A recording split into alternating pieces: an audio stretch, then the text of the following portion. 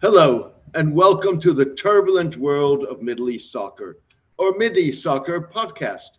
I'm your host, James Dorsey. Today, I'd like to focus on several recent public opinion surveys that send a mixed message to autocratic reformers in Saudi Arabia, the United Arab Emirates, and Qatar, which hosts this year's World Cup in less than 2 months. The surveys reveal contradictory attitudes among Arab youth towards religion, as well as widespread rejection of notions of moderate Islam and formal diplomatic ties with Israel. One survey, published this week by Dubai based public relations agency ASDA PCW, revealed that 41% of 3,400 young Arabs in 17 Arab countries aged 18 to 24 said religion was the most important element of their identity, with nationality, family, and or tribe, Arab heritage, and gender lagging far behind. That is 7% more than those surveyed in the agency's 2021 poll. More than half of those surveyed, 56%, said their country's legal system should be based on the Sharia or Islamic law. 70% expressed concern about the loss of traditional values and culture. 65% argued that preserving their religious and cultural identity was more important than creating a globalized society.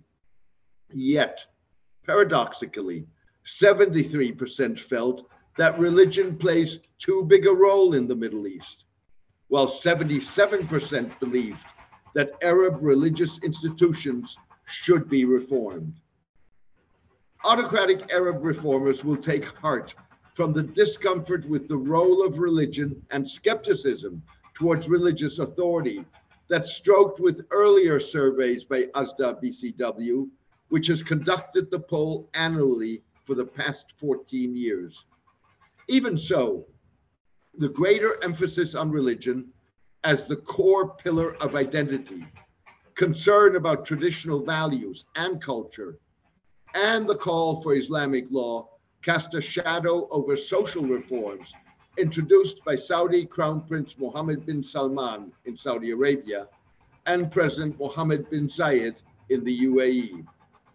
Moreover, the poll results were published as Qatar debates how to deal with potential conduct by World Cup fans that violates Qatari law and mores, such as public intoxication, expressions of affection, premarital sex, and sexual diversity. Qatar suggested that World Cup fans caught committing minor offenses, such as public drunkenness, would escape prosecution under plans under development by authorities. While Saudi Arabia's rupture with religious ultra-conservatism, that long was the kingdom's hallmark, was stunning, reforms in the UAE were the most radical in their break with Islamic law that constitutionally constitutes the principal source of the country's legislation. Mr. bin Salman's reforms severely restricted the authority of the religious police, lifted the kingdom's ban on women's driving, enhanced women's rights and opportunities, loosened gender segregation, and introduced Western-style entertainment, all measures that are essentially not controversial in much of the Muslim world, but went against the grain of the kingdom's ultra-conservative segment of the population and clergy. That could not be said for Mr. bin Zayed's equally far-reaching changes that decriminalized sexual relations out of marriage and alcohol consumption for UAE nationals and foreigners, and lifted the prohibition on living together for unmarried couples. Mr. bin Zayed's reforms are expected to persuade some fans to base themselves in the UAE during the World Cup and travel for matches to Qatar, which is socially more restrictive.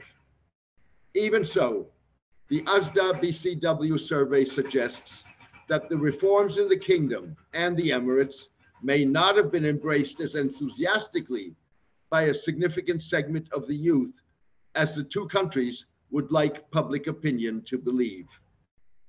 Separate surveys by the Washington Institute for Near East Policy showed that 59% of those polled in the UAE, 58% in Saudi Arabia, and 74% in Egypt disagreed with the notion that we should listen to those among us who are trying to interpret Islam in a more moderate, tolerant, and modern way. The youth quest for religion and traditionalism strokes with youth attitudes towards democracy and diplomatic relations with Israel. Autocratic leaders will likely be encouraged by the fact that a whopping 82% of those surveyed by USDA BCW said stability was more important than democracy. At the same time, 2/3 believed democracy would never work in the Middle East. 3/4 saw China, followed by Turkey and Russia as their allies, as opposed to only 63% pointing to the United States and 12% to Israel. Even so, they viewed the US as having the most influence in the Middle East, but a majority favored US disengagement. Yet, the United States and Europe continued to constitute preferred destinations among 45% of those polled seeking to emigrate. However, despite widespread skepticism towards democracy, leaders will also have noted that 60% expressed concern about the increased role of government in their lives. The establishment 2 years ago of diplomatic relations with Israel by 4 countries included in the USDA BCW survey, the UAE, Bahrain, Morocco, and Sudan, and the fact that Saudi Arabia has become more public about its relations with the Jewish state and its desire to establish diplomatic ties once a resolution of the Palestinian-Israeli conflict is found, is likely to have shaped responses in the surveys. Aware of public hesitancy, Saudi Arabia, together with the Arab League and the European Union, this week convened a meeting in New York on the sidelines of the United Nations General Assembly to explore ways of dusting off the 1982 Saudi-inspired Arab peace plan. The plan offered Israel recognition and diplomatic relations in exchange for creating a Palestinian state in territories occupied by Israel during the 1967 Middle East War. For his part, Yair Lapid expressed support for a 2-state solution in his address to the Assembly.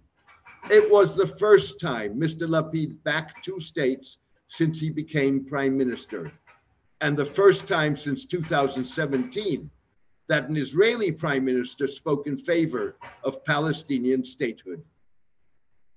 Nevertheless, only 14% of the Egyptians polled in the Washington Institute surveys viewed their country's 43-year-old peace treaty with Israel and the more recent establishment of diplomatic relations with the Jewish state by the UAE and others as positive. In contrast to the UAE, Bahrain, and Morocco, where Israeli business people, tourists, and residents have been warmly welcomed, only 12% of Egyptians surveyed favored the normalization of people-to-people relations.